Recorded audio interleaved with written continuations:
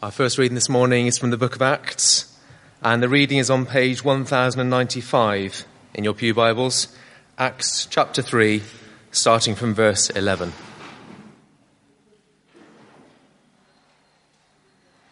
And so Peter and John had just prayed for the man at the Beautiful Gate.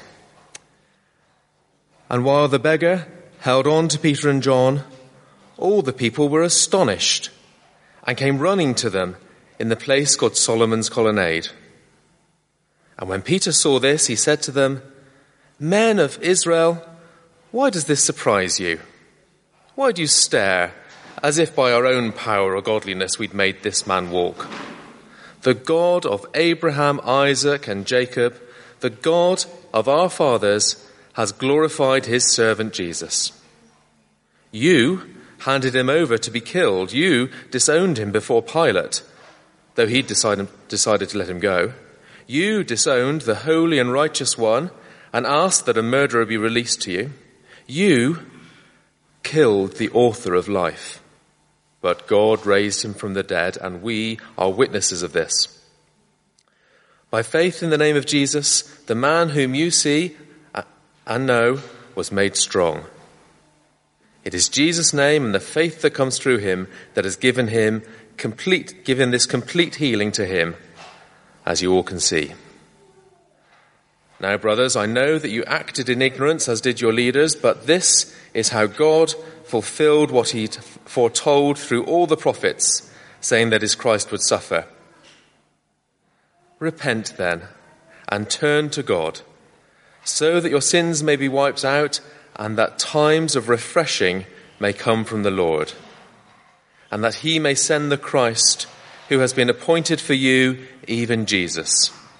He must remain in heaven until the time that comes for God to restore everything as he promised long ago through his holy prophets."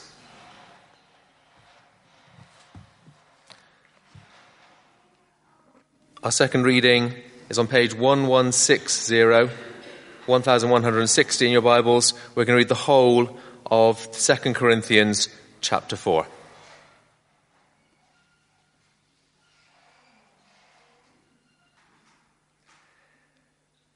Therefore, since through God's mercy we have this ministry, we do not lose heart. Rather, we have renounced secret and shameful ways. We do not use deception, nor do we distort the word of God. On the contrary, by setting forth the truth plainly, we commend ourselves to every man's conscience in the sight of God. And even if our gospel is veiled, it is veiled to those who are perishing. The God of this age has blinded the minds of unbelievers, so they cannot see the light of the gospel of the glory of Christ, who is the image of God. For we do not preach ourselves, but Jesus Christ as Lord, and ourselves as your servants for Jesus' sake. For God, who said, "Let light shine out of darkness," made his light in our hearts to give the light of the knowledge of the glory of God in the face of Christ. But we have this treasure in jars of clay, to show that this all-surpassing power is from God and not from us. We are hard-pressed on every side, but not crushed. We are perplexed, but not in despair. Persecuted, but not abandoned. Struck down, but not destroyed. We always carry around in our body the death of Jesus, so that the life of Jesus may also be revealed in our body. For we who are alive are always being given over to death for Jesus' sake, so that his life may be revealed in our mortal body. So then, death is at work in us, but life is at work in you. It's written, "I believe, therefore I have spoken." And with that same spirit of faith, we also believe and therefore speak. Because we know that the one who raised the Lord Jesus from the dead will also raise us with Jesus and present us with you in his presence. All this is for your benefit, so that the grace that is reaching more and more people may cause thanksgiving to overflow to the glory of God. Therefore, we do not lose heart. Though outwardly we are wasting away, yet inwardly we are being renewed day by day.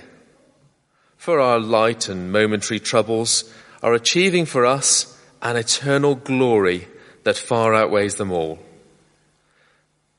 So we fix our eyes, not on what is seen, but on what is unseen.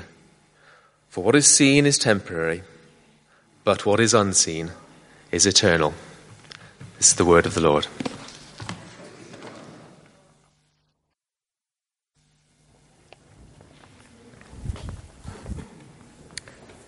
And obviously, 2 weeks ago we finished our week of prayer. And during our week of prayer, if you remember, we were praying for three things. We were praying that each of us would find new life in Christ. We were secondly praying for our friends and our family members who didn't know Jesus, that there'd be opportunities over the next months for us to share our faith with them and to create those opportunities. And we were praying so much as well that our church would be so full of the life and joy of Christ that it would just overflow and make this instant impression around the communities in which we live and work and serve. And so today, for our, if you like, where we'd normally do our sermon slot, we're going to watch something. And what we're going to watch is we're going to watch the first episode of Alpha. Because as a church, as you know, as I mentioned at both annual meetings, the church will be running Alpha from September. You've been given a card with some initial details on there about that. So we're going to be running that. But it's very important, isn't it? Because Alpha is all about inviting friends and family members who don't know Jesus to find out more about life and Jesus. And so it's very important that you have confidence that perhaps what you invite your friend to is not going to be cheesy. Well, it's not going to be boring or embarrassing. And it's not just for the adults, because the youth are going to be running Alpha from September as well. So that's going to be something that's going to be happening. We're going to be running it right through our church and looking at what it means. And so it's very important to do that. But also, it's good to watch, because this whole campaign that you're about to see is going global, all around the world. It's going into places like Cineworld in August. And so there's going to be lots of people who aren't Christians, some of your friends, some of your family members, who are going to say, hey, what's Alpha? I saw this advert with Bear Grylls on. I didn't know Bear Grylls was a Christian. Can you tell me some more? And so one of the great things about Alpha as well is that actually you get the opportunity to suddenly think, well, listen, how would I answer some of these questions? And so it's a great way to actually listen to it. So we're going to put it on now. This is the first episode. This is Alpha completely different from however you may have seen Alpha before. So if you think, oh, well, I've done Alpha 5 years ago or 6 years ago, this is completely different. Let's go.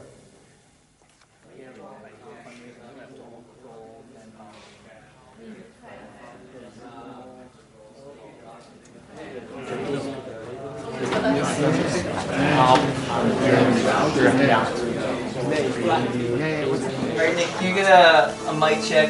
Hi, I'm Nicky. Welcome to Alpha. Life is busy.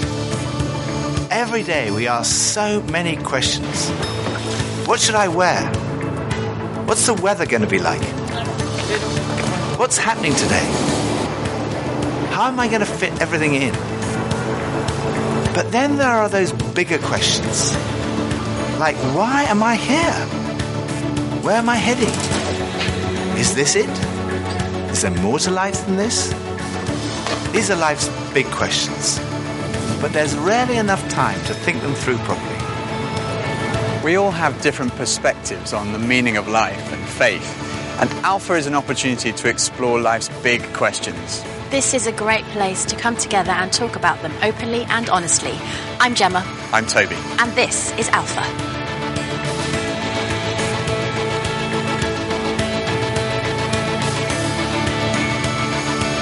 I go on Google. I definitely Google. I go on Wikipedia. Internet. I scroll through all the different answers, and then I try and combine it and then make my own, kind of like Cornerstone. Or smart friends. I don't ask big life questions. It's too hard to answer.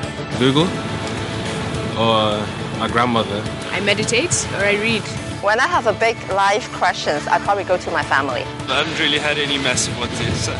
To my mom or my dad, basically. My mom or my dad, maybe my gran. I get most of my answers from the library in any section there because I don't really trust the people that I'm around. The key is always to yourself. You got to figure some things out for yourself. If I'm confused, I go to him first. And he confuses me more. But when it's something more personal, I try to find it within myself first.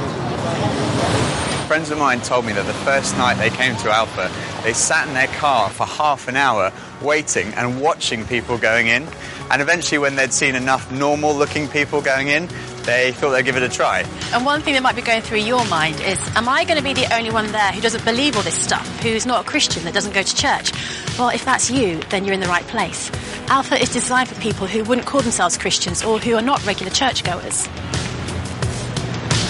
It might feel a bit strange to be discussing life and faith with people that you've never met before, but the best thing about Alpha is often the great friendships that are formed over the weeks.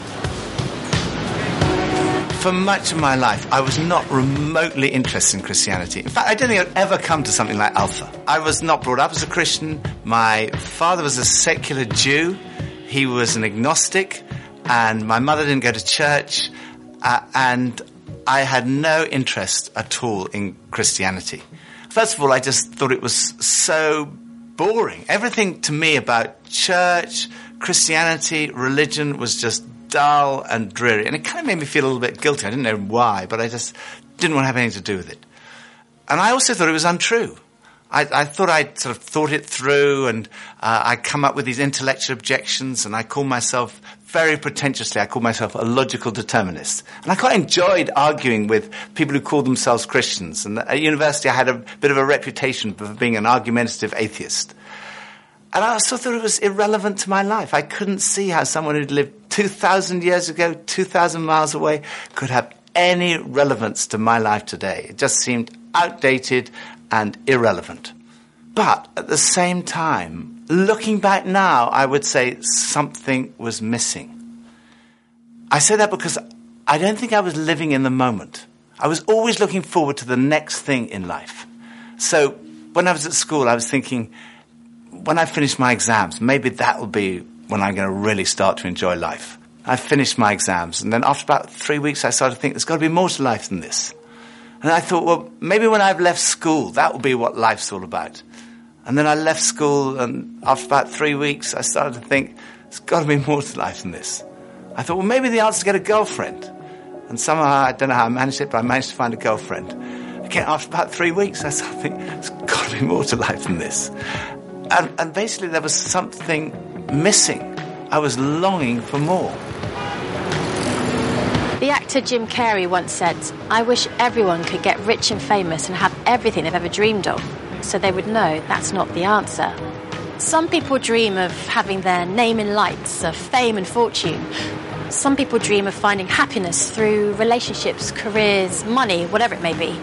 But do you ever get that niggly feeling that, as good as those things are, there must be more to life? Yeah, all too often life just doesn't turn out the way we think it should. And even when it does and we achieve our wildest dreams, it's somehow never quite enough. It just doesn't satisfy. It's like there's something missing. The comedian and actor Russell Brand said, "Drugs and alcohol are not my problem. Reality is my problem. Drugs and alcohol are my solution to fill up a hole inside me." And Jesus said, "I am the bread of life." In other words, I'm the one who fulfills the longing that's deep inside every human heart. Jesus claimed to be the one person who can satisfy that spiritual hunger. Freddie Mercury, the lead singer of the rock group Queen, had amassed a huge fortune and attracted millions of fans. But he admitted in an interview shortly before his death that he was desperately lonely. He said this, "You can have everything in the world and still be the loneliest man, and that's the most bitter type of loneliness. Success has brought me world idolization and millions of pounds, but it's prevented me from having the one thing we all need, a loving, ongoing relationship." Jesus said, "I am the way, the truth, and the life." Ultimately, there's only one relationship that is totally loving and goes on forever, and that's a relationship with God. And Jesus said, I am the way to that relationship.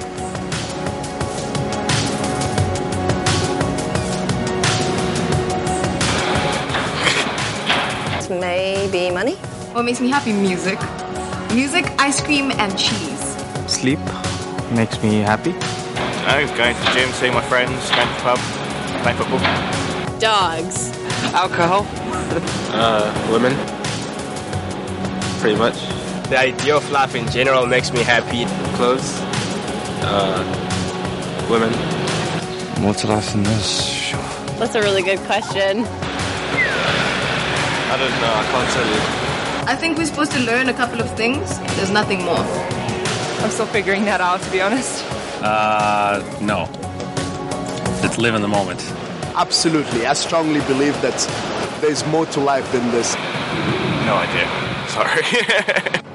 When I was about 17, I was sitting having a burger with two friends, and we were looking out the window and commenting on a few of the stores across the street, and I suddenly realised that I couldn't read any of the signs, even if I squinted.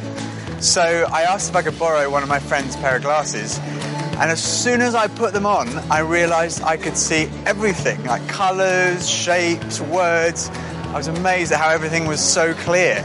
And I could see before, but now I could really see. And to me, that's the best way to describe the difference that Jesus makes. Jesus is the lens through which we see God. And he's also the lens by which we see the world in a totally different way. Jesus said, I am the truth. Some people's response to a Christian might be, well, it's great for you, you found meaning and purpose in your life, but it's not for me. But when you think about it, that's not actually a logical position, because if Christianity is true, it's of vital importance to every one of us. And if it's not true, it's not great for us, because it means we're deluded. C.S. Lewis was one of the great intellectual giants of the 20th century, probably best known as the author of the Chronicles of Narnia. He said this, Christianity, if false, is of no importance, and if true, of infinite importance. The only thing it cannot be is moderately important. I come from a family of lawyers, so naturally I wanted to look at the original documents and sources. I never really looked at the evidence before, and I was astonished at how much evidence there is for the life, death, and resurrection of Jesus. For me, it was through reading these documents that we find in the New Testament that I came to the conclusion, it's true. One of the last cases I did as a lawyer was in the Court of Appeal in front of Lord Denning, an absolutely brilliant mind, perhaps the greatest judge of the 20th century. He said on one occasion that his Bible was his most tattered book in his library. He'd examined the evidence really carefully, and he came to the conclusion, it's true. One former professor of history at Oxford University described the resurrection as the best attested fact in history. I hadn't realized how many of the pioneers of modern science were believers. Descartes, Newton, Kepler, Galileo, Locke, Copernicus, Faraday, Kelvin, Pasteur. Francis Collins, one of the greatest scientists of our time, was director of the Human Genome Project, mapping the 3 billion letters in the human DNA, considered by many to be the most significant scientific undertaking of our time. He describes how he encountered Jesus and came to believe in the truth of Christianity.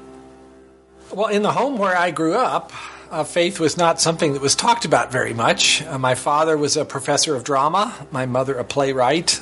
When I went to college and those discussions in the dorm late at night about religion began to occur, I had no particular reason to attach value to a faith system. It had never been something I was familiar with or had internalized at all.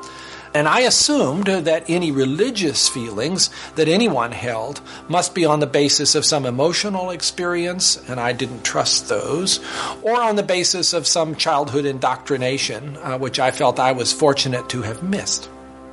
I loved the experience of learning about the human body and all of the components of that, and I particularly loved being introduced to genetics.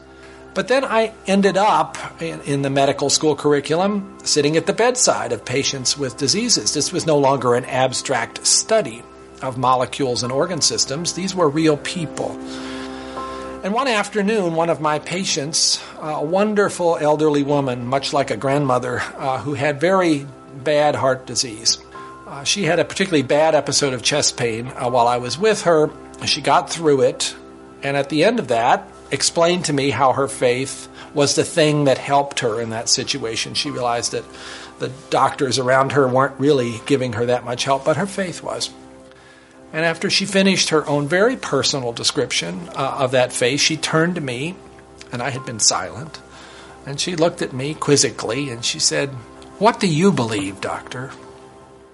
And ultimately, I had to admit to myself that her question had made me realize that I had arrived at an answer to the most important issue that we humans ever deal with. Is there a God? And I had arrived there without ever really looking at the evidence. And I was supposed to be a scientist. If there's one thing scientists claim they do, is to arrive at conclusions based upon evidence. And I hadn't taken the trouble to do that. I was greatly assisted by a pastor who lived down the road, who I went and asked about all this, and who gave me a copy of C.S. Lewis's wonderful book, Mere Christianity. Because here was an Oxford scholar, a prodigiously developed intellect, who had traveled the same path. Within those pages, I realized for the first time that one can come to belief on a rational basis, and that in fact, given the many pointers that one sees around oneself in terms of the universe and it having a beginning, and its fine-tuning in terms of the way in which all those constants that determine the behavior of matter and energy seem to have been set just in a certain very precise range to make life possible. And many other things, including my beloved mathematics and why they actually work anyway to describe the universe, something that makes you think the Creator must have been a mathematician. That brought me then to the person of Jesus Christ as a person who was historically extremely well documented. That was news to me. I thought Christ was as much myth as history, and I realized after reading more about it, this was a historical figure upon which we have a great deal of evidence for his existence and his teachings, and even his rising from the dead in a literal way. That day at my patient's bedside started a journey for me. A journey that I was reluctant to begin, but I felt I needed to. A journey that I thought would result in strengthening my atheism, but to my surprise, resulted in my conversion. There's a difference between knowing facts about someone and really knowing them personally. Now, I've known my husband Phil for 3 years now, but suppose if before we met, I found him on a website called The Amazing Man. Now, there's no doubt I would have looked at him and thought, okay, I'm intrigued. But what if each page was dedicated to his amazing abilities, his sparkling personality, his tender heart, his extraordinary intelligence, and his cooking abilities? Well, I would think, wow, he does sound like an amazing person. But that's head knowledge. But I also have the privilege of being married to him, and I know that he's an amazing person, which is knowledge that comes from experience of relationship, and that's heart knowledge. When Jesus said, "I am the truth," he was talking about more than just a kind of intellectual truth. The Hebrew understanding of truth was truth as experienced. And there's a big difference between a kind of intellectual knowledge and a personal knowledge, between your head and your heart. So when someone says, "I know Jesus is the truth," they're not just talking about being convinced of the evidence. They're also talking about experiencing a relationship with the risen Jesus Christ. So Jesus said, "I am the way, the truth," and lastly he said, "I am the life. I have come that you may have life and have it to the full." Jesus came to deal with the things in our lives that stop us from enjoying life to the full, the things that spoil our lives. I hate shopping. I loathe it. I think I'm allergic to shopping. But occasionally my wife Pippa persuades me to go shopping. And just after Christmas, it was the sales, and she persuaded me to go shopping. And we went into the shop and we bought this very nice new sweater. Same colour as all my other sweaters. And we left the shop and we went to buy a present for her.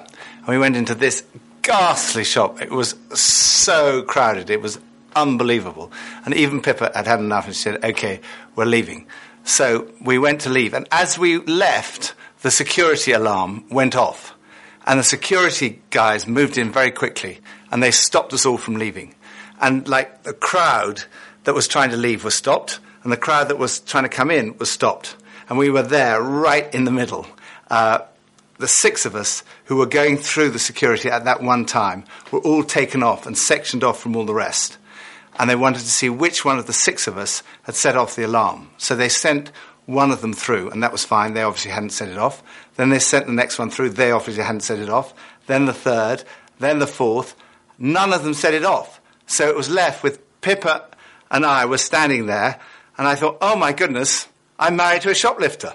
It must be Pippa who's got set off the alarm. So they sent her through, and she didn't set it off. So I thought, oh my goodness, I've obviously got something. Someone must have planted something on me. I'm going to be arrested. I'm going to be sent to prison. All the crowd were watching, both sides. They were just watching this criminal who'd been caught going through.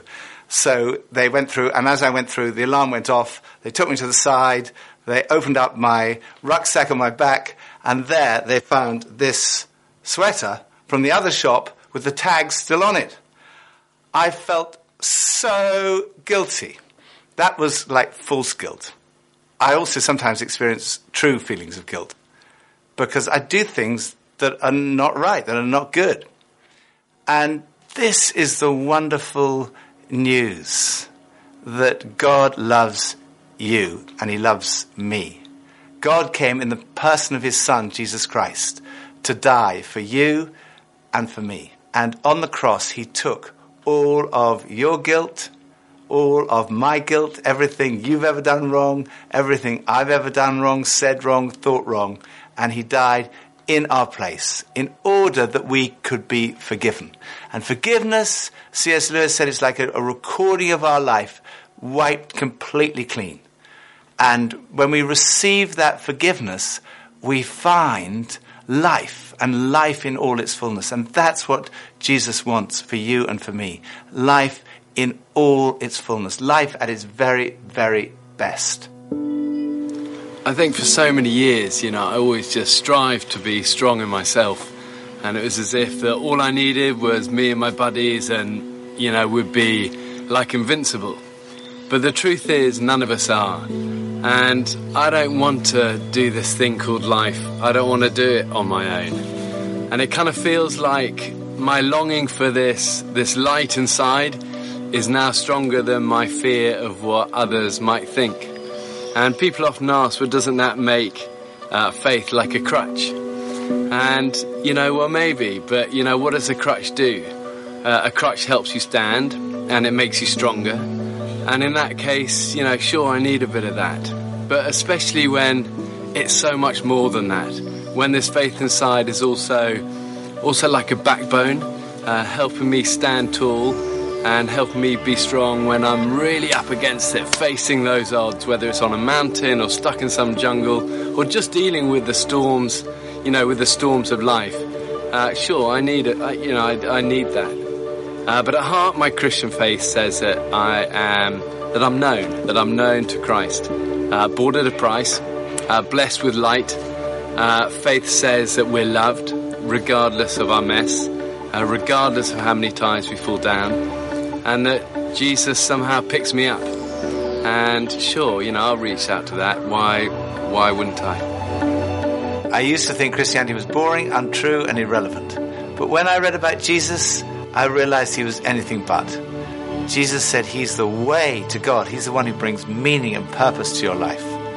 He said he's the truth. He said he's the life. That true fulfillment is found in a relationship with God through him. Alpha is a place where you can be yourself. You can say what you think and challenge everything. No question is too complex or too simple. And what your point of view is as important as anyone else's. And over the weeks ahead, we are going on a journey together, an adventure to explore the questions of life, faith and meaning. Think of it this way. If you live to be 70, you're going to spend 20 years and 3 months asleep, 10 years and 5 months watching TV, 5 years and 9 months in some form of transportation, 7 years and 6 months eating and drinking. You have approximately 570,000 hours left to live. So why not spend less than 24 of them asking life's biggest questions? Welcome to Alpha.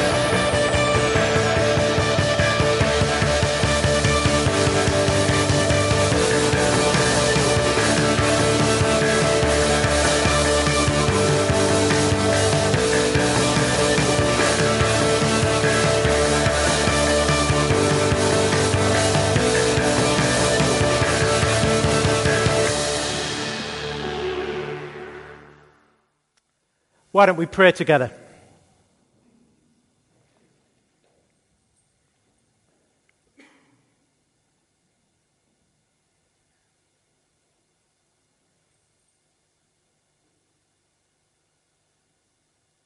So God our Father, as we've just seen something of what it means to know who Jesus is and how he answers life's questions, so Lord, would you now speak to each one of us individually? Lord, for some of us it might be a burden ourselves to know you more.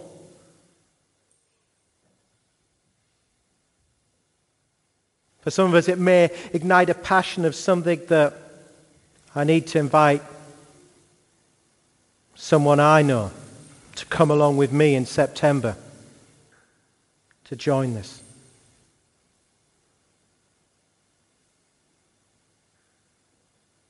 So, Lord, in whatever way you are speaking to us, Lord, help us to respond to your call.